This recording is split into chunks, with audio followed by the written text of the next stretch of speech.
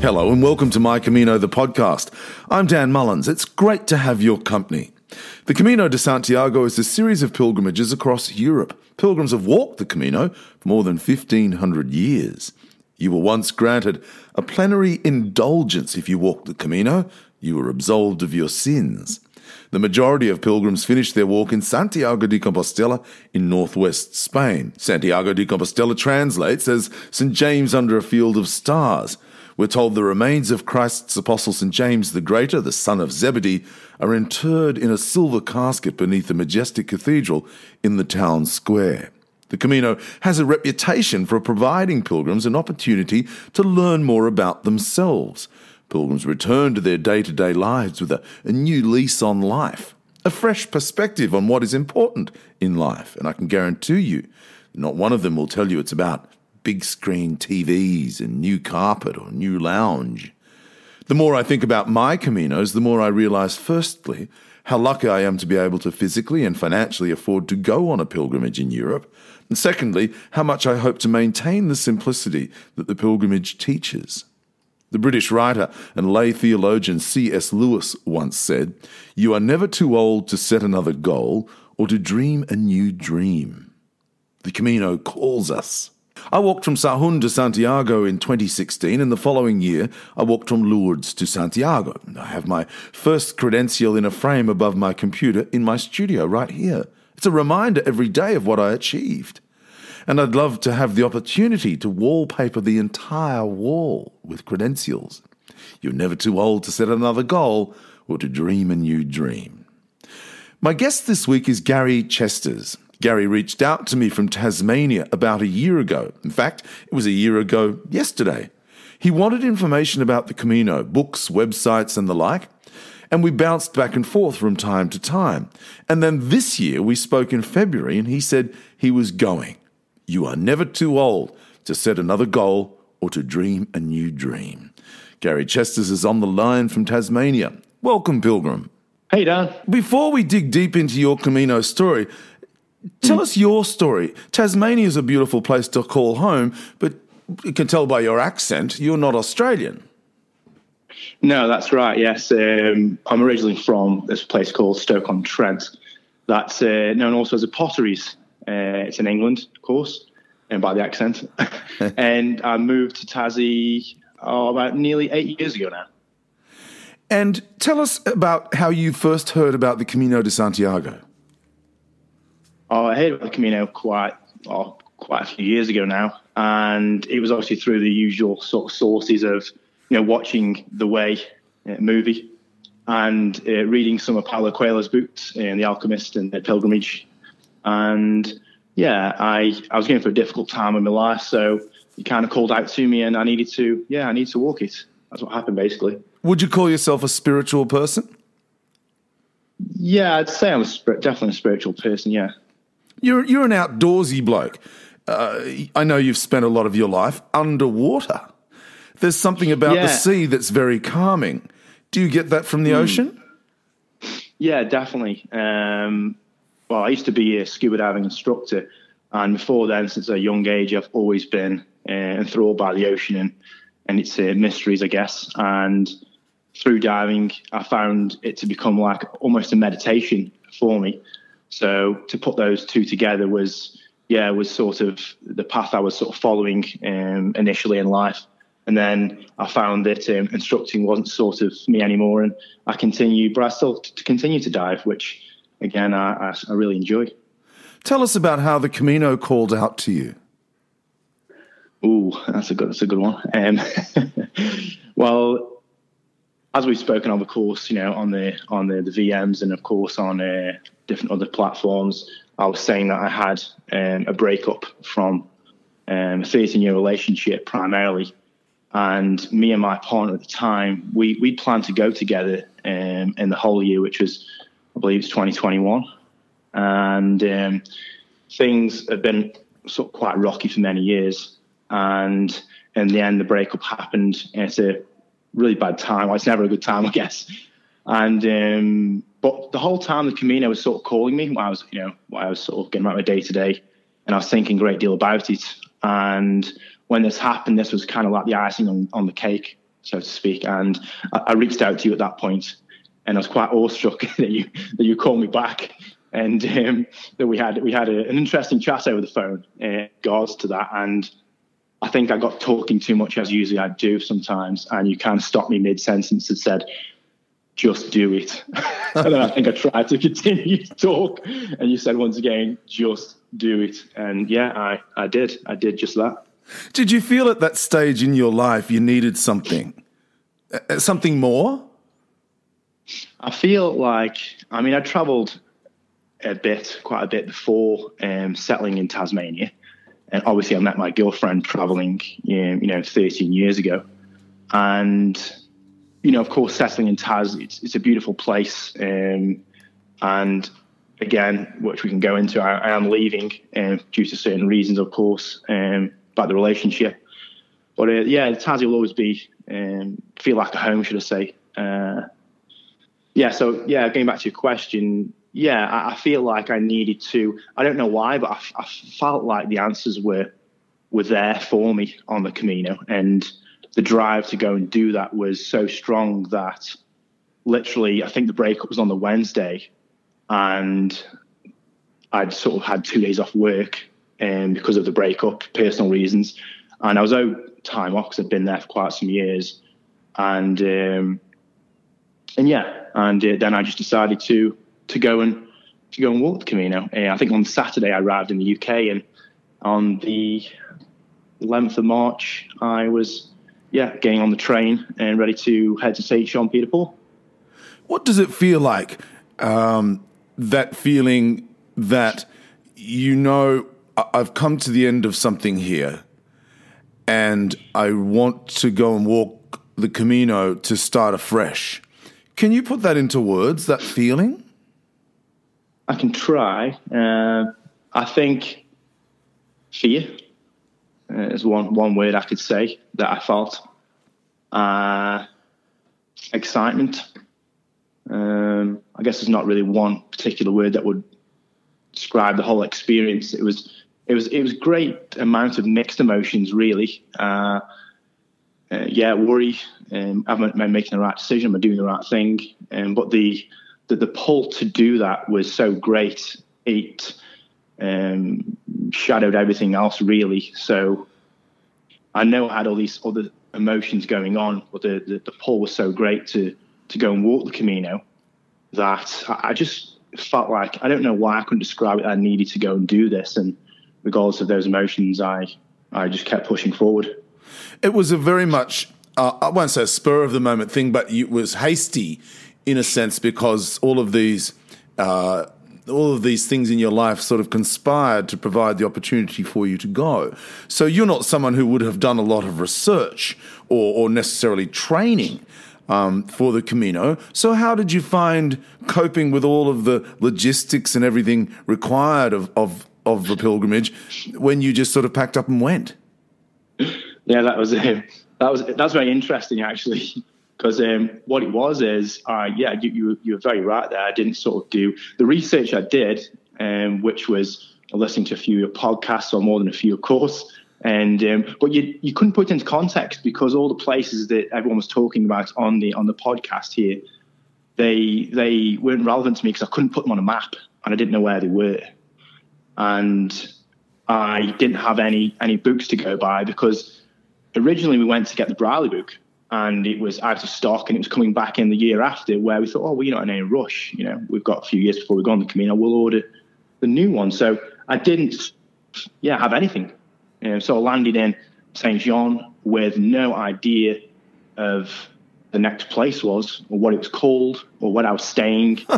And that continued from pretty much the whole Camino. I didn't have a map or a guidebook or anything, really. And sometimes I'd have to ask the albergue or the municipal, where I was heading to the next day, which was very different from my usual sort of, I try to pencil everything down and schedule everything to make sure that, I get the most out of it. And no stresses aren't sort of part of it, I guess. Yeah, and that just definitely wasn't it.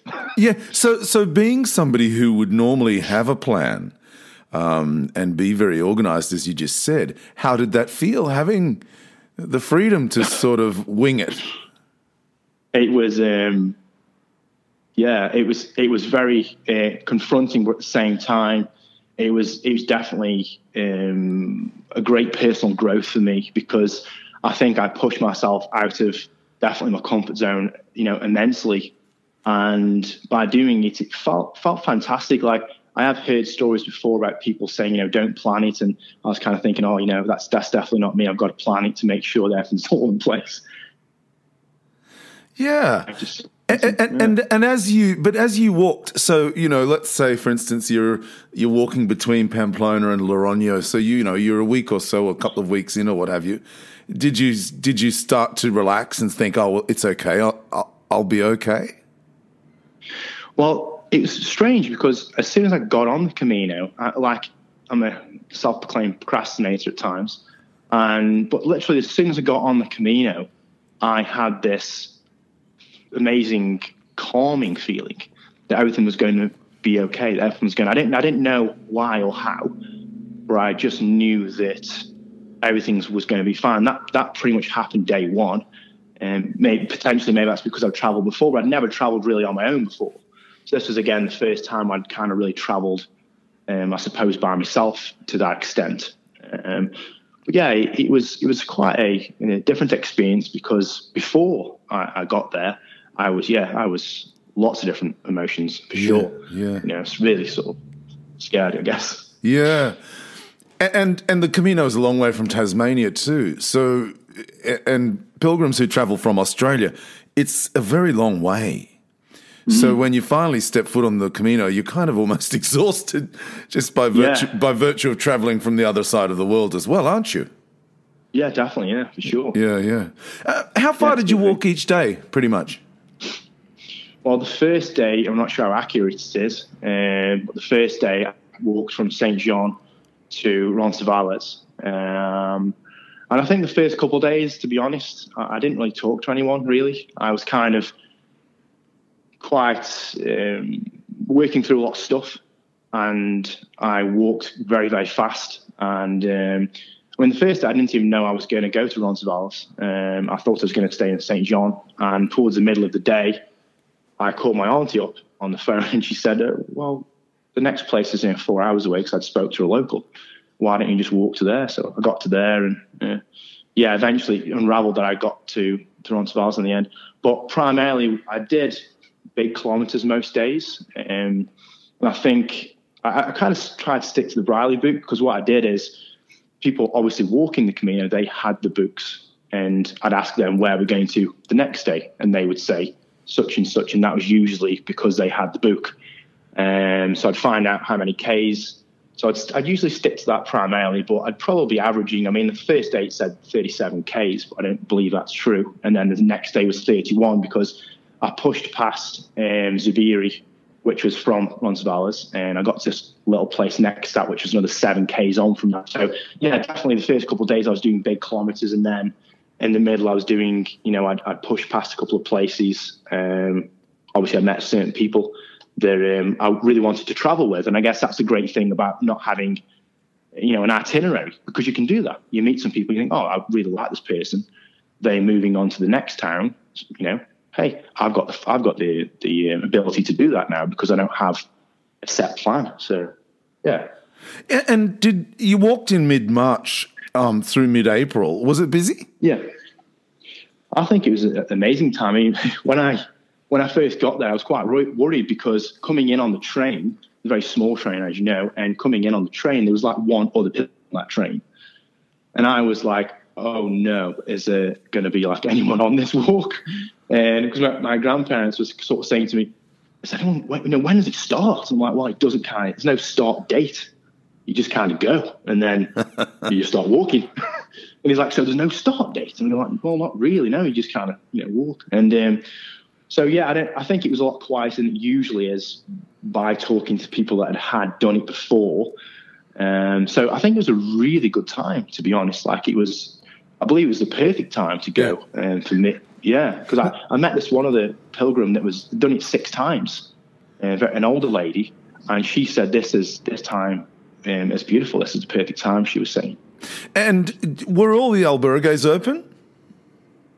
Most of them weren't open. Obviously, there's a couple that weren't, which wasn't really problematic because, again, you would back and forth people. I mean, because there's always, as I found, walking the Camino, it wasn't empty. There were people. You never walk alone, which the guy in St. John told me that, and I was kind of hoping that was the case. And it is true. You never do walk alone. So, but there's only one instance where it became a problem, and I'm not sure what the town was called, but there was no albergues open except one. And at that point, it started getting quite busy, and that albergue did fill up, and I had to push past that for another 7Ks, and that was on the end of, I think it was a 29K day or something like that. So that was the only time I ever found it to be an issue. And of course, towards the end, the last 100 kilometers, that started to be a bit hairy because you get a lot of school groups starting, and then they do start filling up towards the end. Yeah. Yeah. Did you actually at any stage work out how fast you walked? No, I didn't know. I really wish I had one of those watches. I actually bought one of those watches now.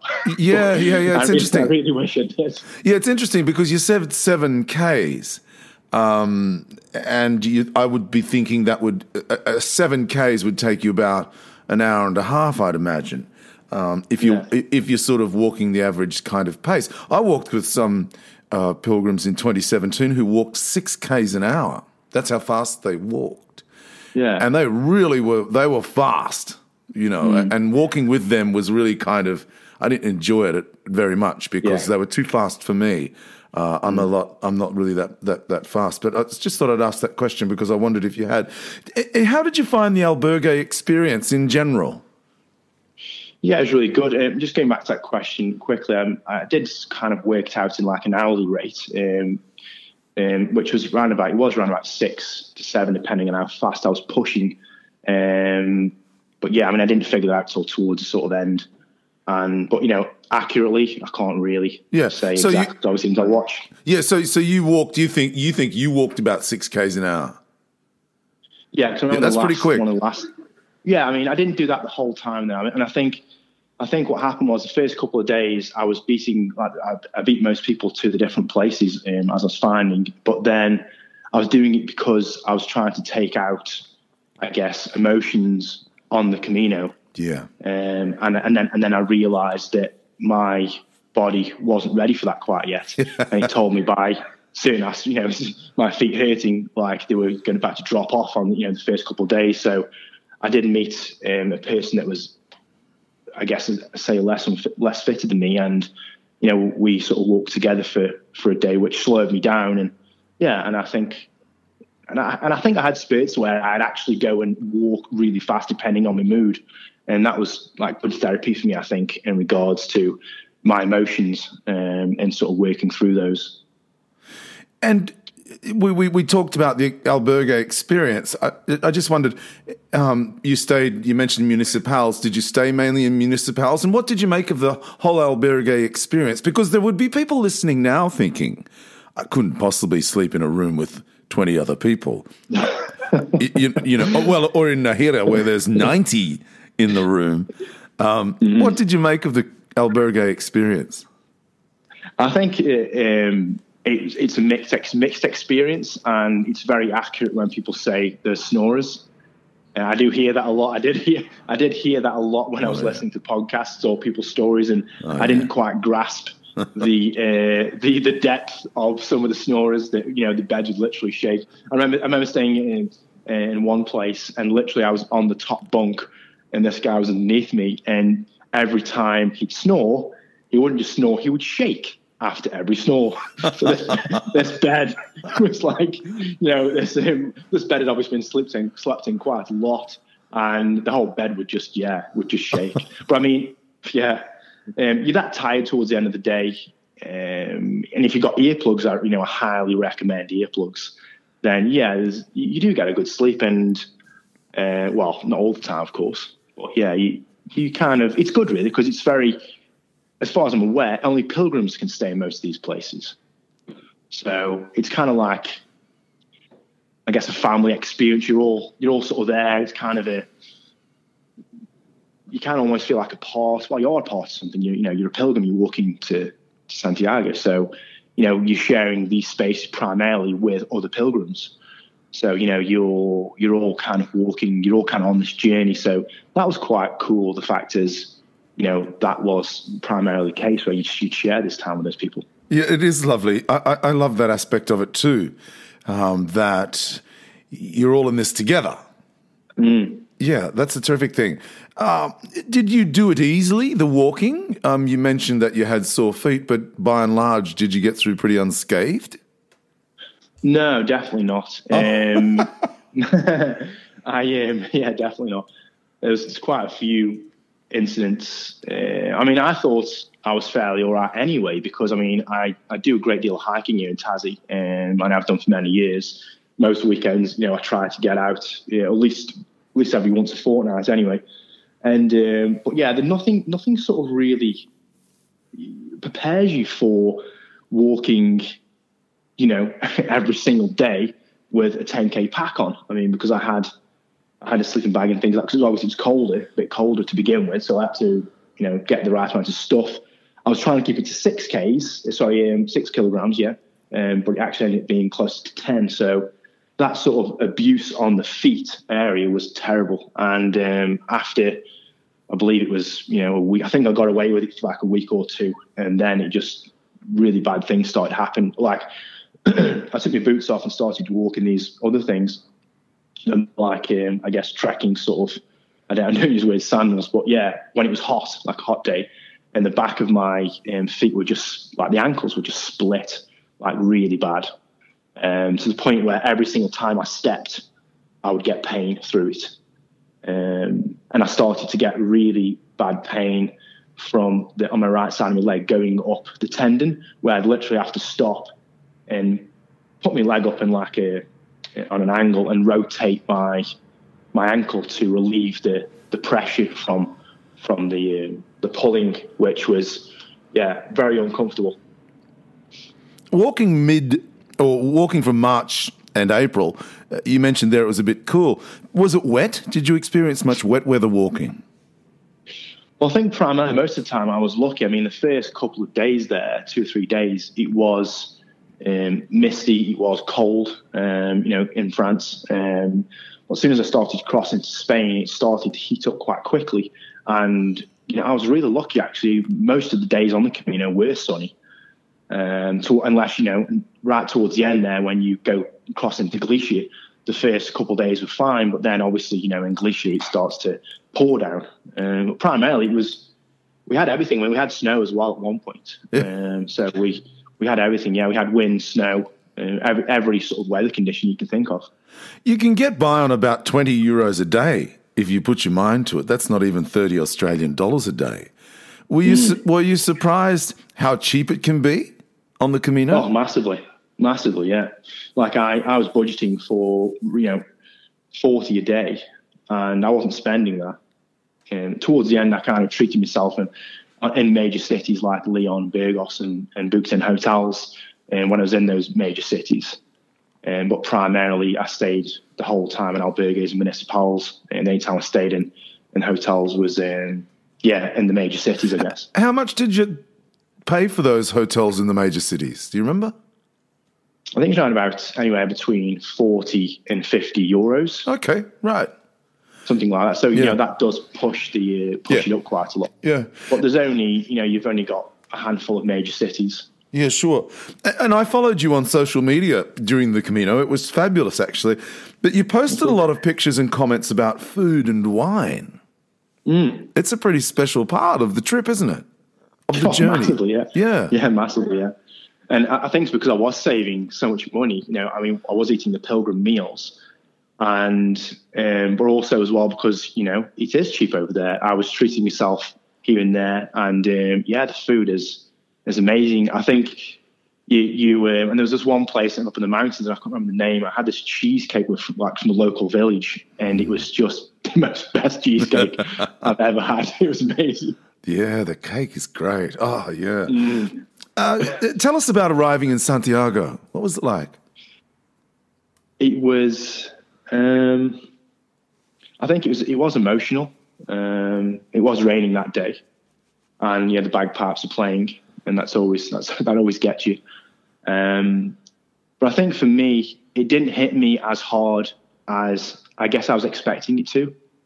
And I think the reason behind that is everyone had told me when they got there, straight away they broke down and so on and so forth. And I guess I walked into Santiago thinking, as soon as I hear the bagpipes, I'm going to, be a blithering idiot, so and cry myself sort of to the entrance. But I think because I thought that, maybe that's why it didn't happen for me there. I had a couple of emotional experiences on the Camino, but the end was more, it wasn't quite like that for me. There was emotion, a great deal of it there, of course. You've completed this massive thing. You're walking nearly 800 kilometers through France and Spain. It's a massive achievement, but it just wasn't like that. I think it's because I expected it to be, maybe.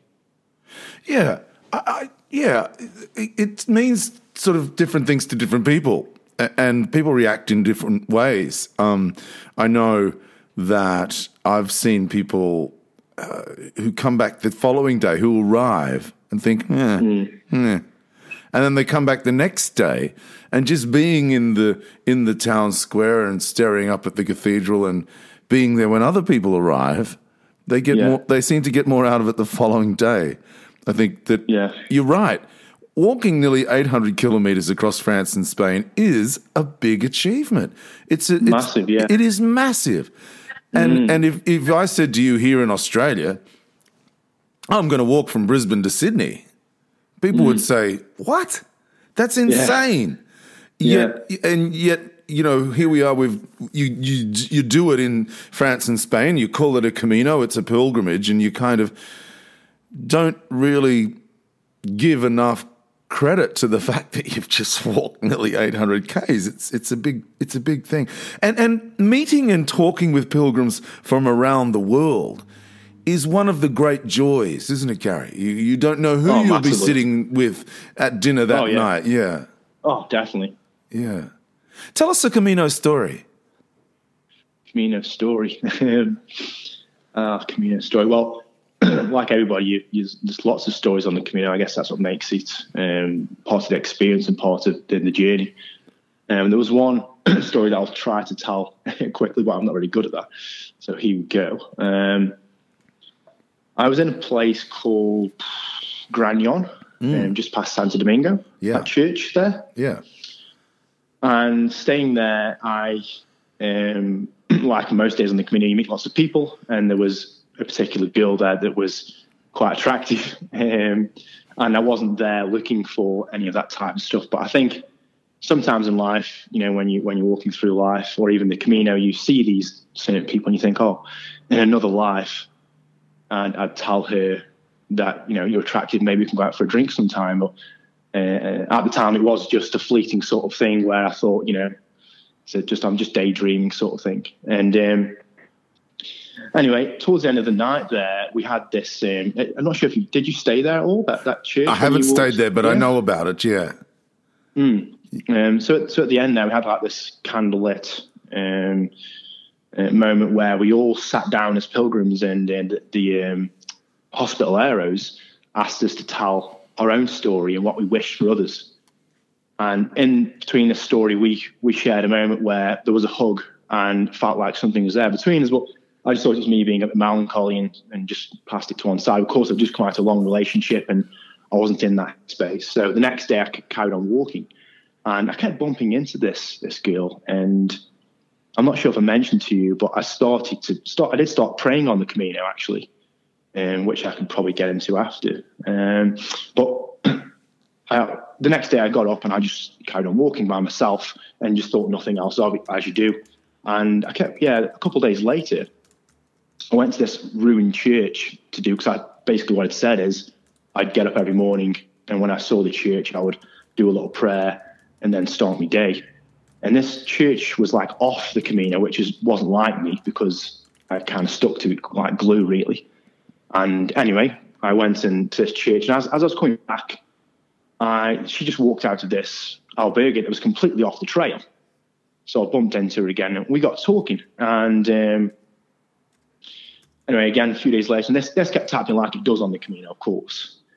And we was in Burgos. At this point, we got to Burgos. And I realised that I was staying in the same hotel as this girl and her friend, because she was walking with a friend, you see.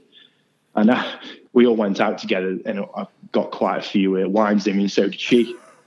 And I managed to pluck up the courage to tell her. I thought, well, what the hell sort of thing? I'm on the Camino. What have I got to lose?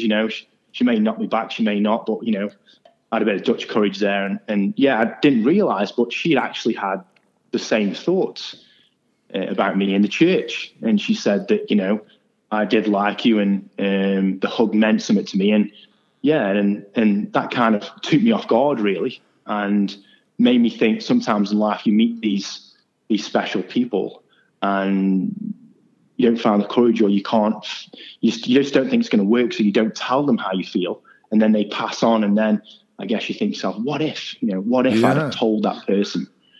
What a great story. And there's an old saying, the Camino won't give you what you want, it'll give you what you need. Was that true in your case? I think so, yes. And I mean, we still keep in touch now. And what happened was, obviously, she was on a personal journey as well, where she'd been walking with a friend. And there was one low point for me where I was staying in this albergue, and I was having a drink at the bar by myself. And at one point, I did feel quite lonely, actually. And I did text it and said, because I know I felt that she told me she was pushing on with this Emily, way past where I was. And I said, I wish you were here now. And she said, where are you? And I said, oh, I'm just here at this bar. She goes, I'm just walking past with Emily. I said, oh, you've got to come in and say hello to me. So anyway, she came in and she said, now my face lit up, when I saw it. And she said, hang on a second. And she walked out to a friend, Emily, and said, I can't continue with you. I've got to stay here with Gary. And she came back in, and we shared a glass of wine, and we walked the next, over a week together on the Camino. And we had the most amazing experiences, amazing time together. We shared stories and what aspirations we had about the future. And in the last 100 kilometers, we grabbed a pebble and we walked together through to Santiago, and we left the pebble there. And it's still there now, these two pebbles together on the cathedral, on one of the ledges. So unless someone's cleaned them off, of course. But yeah, no, it was, and you are right, yeah, about gives you what you need, and I think it brought us together in that regard. Where was she from? She's from Germany. Is Germany on your agenda? Well, it's actually, it wasn't, of course, but now things have lined up where she's actually going to meet me on, I just figured out today that it was on the 17th, so I arrived there the 1st of July in Spain and to Barcelona, and then I meet her the following weekend. So you never know what the future holds in that regard. But yeah, she's a really kind-hearted person, and she's a very sweet girl, and yeah, so hopefully you never know. That's a great story. That's an even better story. But now, being someone who has based themselves at the other end of the world from where they were born, it prompts this question, and you're about to go off on this epic journey, and who knows where you may end up. What does home look like for you? What is home for you? That's a difficult question. I think that's been difficult for me personally because I've spent quite a few years away from home. I've lived in Oz for about 10 years. Before I came to Tasmania, I lived in Ellie Beach on the reef. Well, not actually on the reef, but that's the sort of area it is. And then Sydney, I stayed there for a while too. So, and then before then, it was Canada. I lived there and other different places in the world. So, I think really I find that England will probably always, where I was born, will always kind of be, I suppose, home for me. But Australia is somewhere that's home as well, which is, it's difficult actually. It's tricky to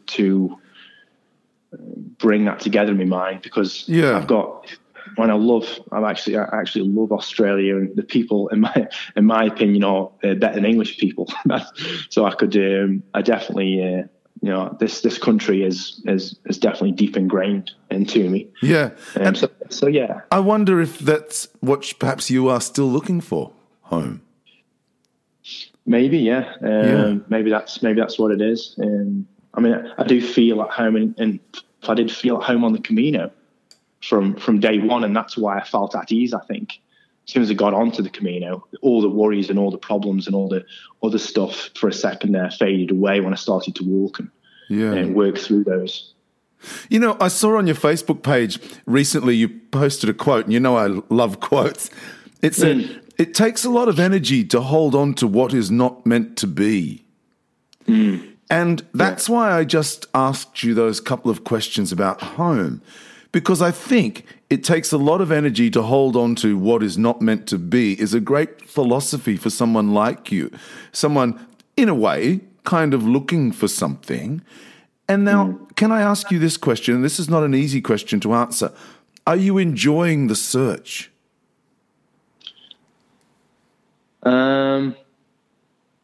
I feel like the search is a bit of an enigma, and I feel like, and I did feel like Australia was home and may even still continue to be so if I'm going to Europe with this idea of, because what happened for me here was my ex-partner, the relationship broke down over many years up to the point where we split.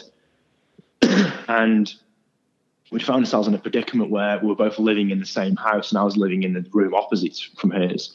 And it was a very, shall we say, bad environment for me. And I guess my only way out was a good friend who lives in Barcelona that basically said, why don't you come here and stay with me and my partner, and you can then work through this problem in your life. And if you want to go back to Australia, it's always there for you. So I think for me, that's kind of what I'm doing. I'm going there to be with my best friend who got me into traveling from the get-go. And it seems to me at this point in time, I mean, in Tasmania, it's very difficult to get rentals at the moment because the infrastructure's taking off here. So it just seemed like I had a good friend base there, and it was already established. And yeah, again, he's my best friend. I haven't seen him in many years. So I guess that's what drew me to Barcelona, to, work through all these other things. Because like you say, and you said in your podcasts, the Camino doesn't start till you get home. And I think then it continues to be that Camino. And I think the Camino now is taking me back to Europe. And yeah, I could potentially come back to Tasmania, because again, in Australia, because it is my home as well now. Yeah. And you mentioned earlier that you started praying again on the Camino. Why? Well, I've never really prayed per se before, when I was maybe younger, but not gone to church to pray.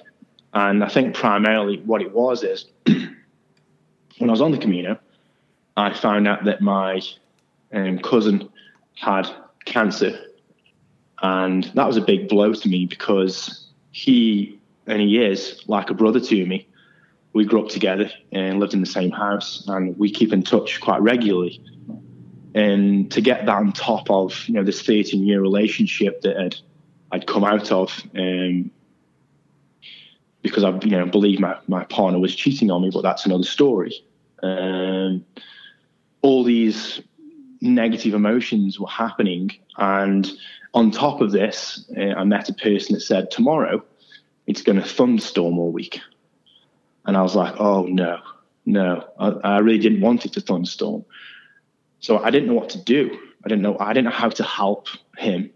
And the only way I knew how to help him was, I thought, you know what? I'm on this Camino. And sure, that's got to count for something, in the eyes of God. So I'm going to pray. There's nothing else I could do at that point. I needed to be on the Camino, but I needed to help him also. So I was like, well, I'm going to pray then. So I decided to pray. And in the prayer, obviously I said, I hope he gets the healing he needs. And then at the end, I said, and if you can help the weather in the next couple of days, I also said, I will pray every single day on the Camino. And I promise you this, I made a promise to God.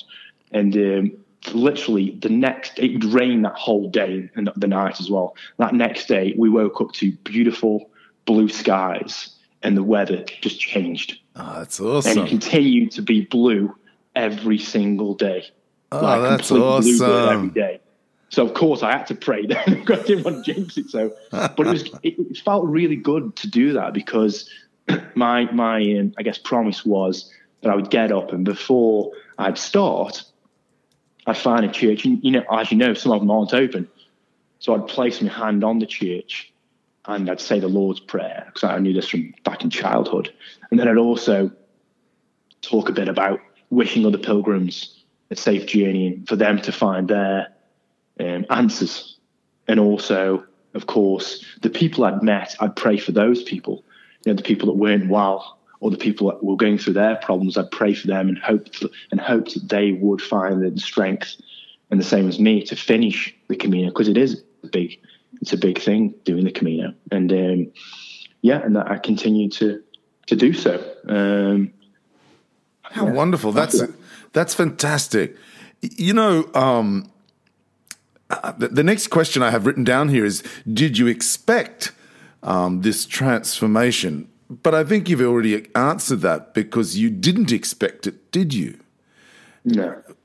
And so take another step back then. What then, and you talked about the fact that you knew the Lord's Prayer from childhood. What do your family and friends make of this Gary Chesters in 2019, this pilgrim? Well, I have spoke to Nan and Grandad since I've obviously been back, and I spoke to them about it. And I think sometimes I tell people, when it comes into conversation, that I started praying on the Camino. They've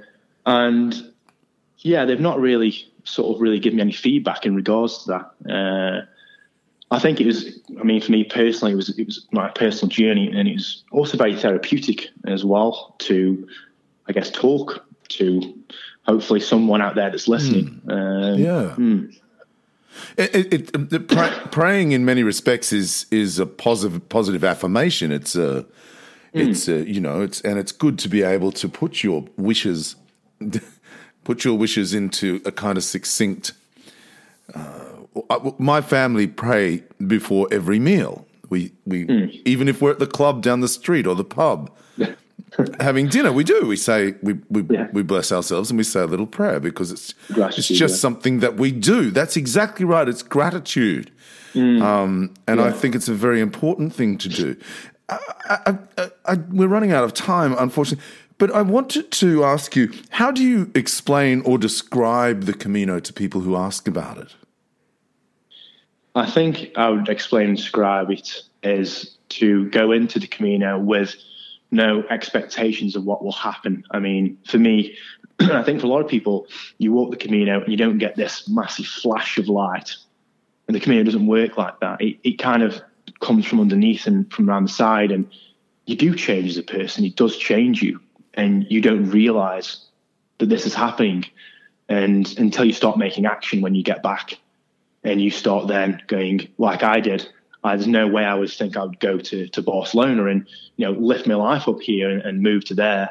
And I'm going obviously through, before I get there, I'm going through Kathmandu in India, which I leave on this Tuesday, for 5 weeks. So these things I'd never have had the, I guess, courage to do without this transformation happening in my life. If someone is listening to this thinking, I've never been religious, I've never been spiritual, but I'm listening to Gary, who packed up on a whim and ended up on the Camino, ended up person who prays, ended up meeting someone who he felt a very deep connection with. You probably, if I could say so, you surprised yourself by your ability to operate on a kind of spiritual level in many ways. And you've undertaken this crazy journey, a pilgrim's life. You're about to head off to Nepal, and then you're going to base yourself in Barcelona. You have turned your life upside down. If someone's listening to this thinking, I could never do that, what would you say to them? I'd say it's the same as you said to me, Dan, which was just do it. don't think about it too much, just do it. Yeah, I think that's right. One more question. Has the Camino changed your life? Oh, massively, massively. It's changed every aspect of my life. And, I have traveled a great deal, but the Camino it's been one of those experiences that has transformed me in a lot of different ways, as we've talked about on the podcast, for the positive. I feel now that I can follow, I guess, my feeling, my heart, rather than always keep listening to my head, that I tend to do. And I guess, and I feel that, that's why I'm making these moves now, because I'm back in the flow of life, whereas before I was out of that flow, and I feel a great deal happier being in that flow of life once again. And I thank the Camino for that. I'm going to close with another quote that you posted on your social media a little while back, Amit Ray, who said, "Life's not always perfect. Like a road, it has many bends, up and down, but that's its beauty." Congratulations, Gary, for having the courage to walk a different road. And I know that our paths will cross again. It may well be on the Camino. Thank you for taking the time to share your story and your journey with me and my listeners. Buen Camino. Thank you, Dan. Thank you. Buen Camino, Dan. My guest this week, the Tasmanian pilgrim Gary Chesters. It was the British writer and lay theologian C.S. Lewis who said, "You are never too old to set another goal or to dream a new dream. Time waits for no one, pilgrims." If you'd like to support the work I do here on the podcast, you can sponsor me via Patreon. Just go to patreon.com/Dan Mullins or danmullinsmusic.com. Until next week, I'm Dan Mullins. Buen Camino. Somewhere along the way, somewhere along the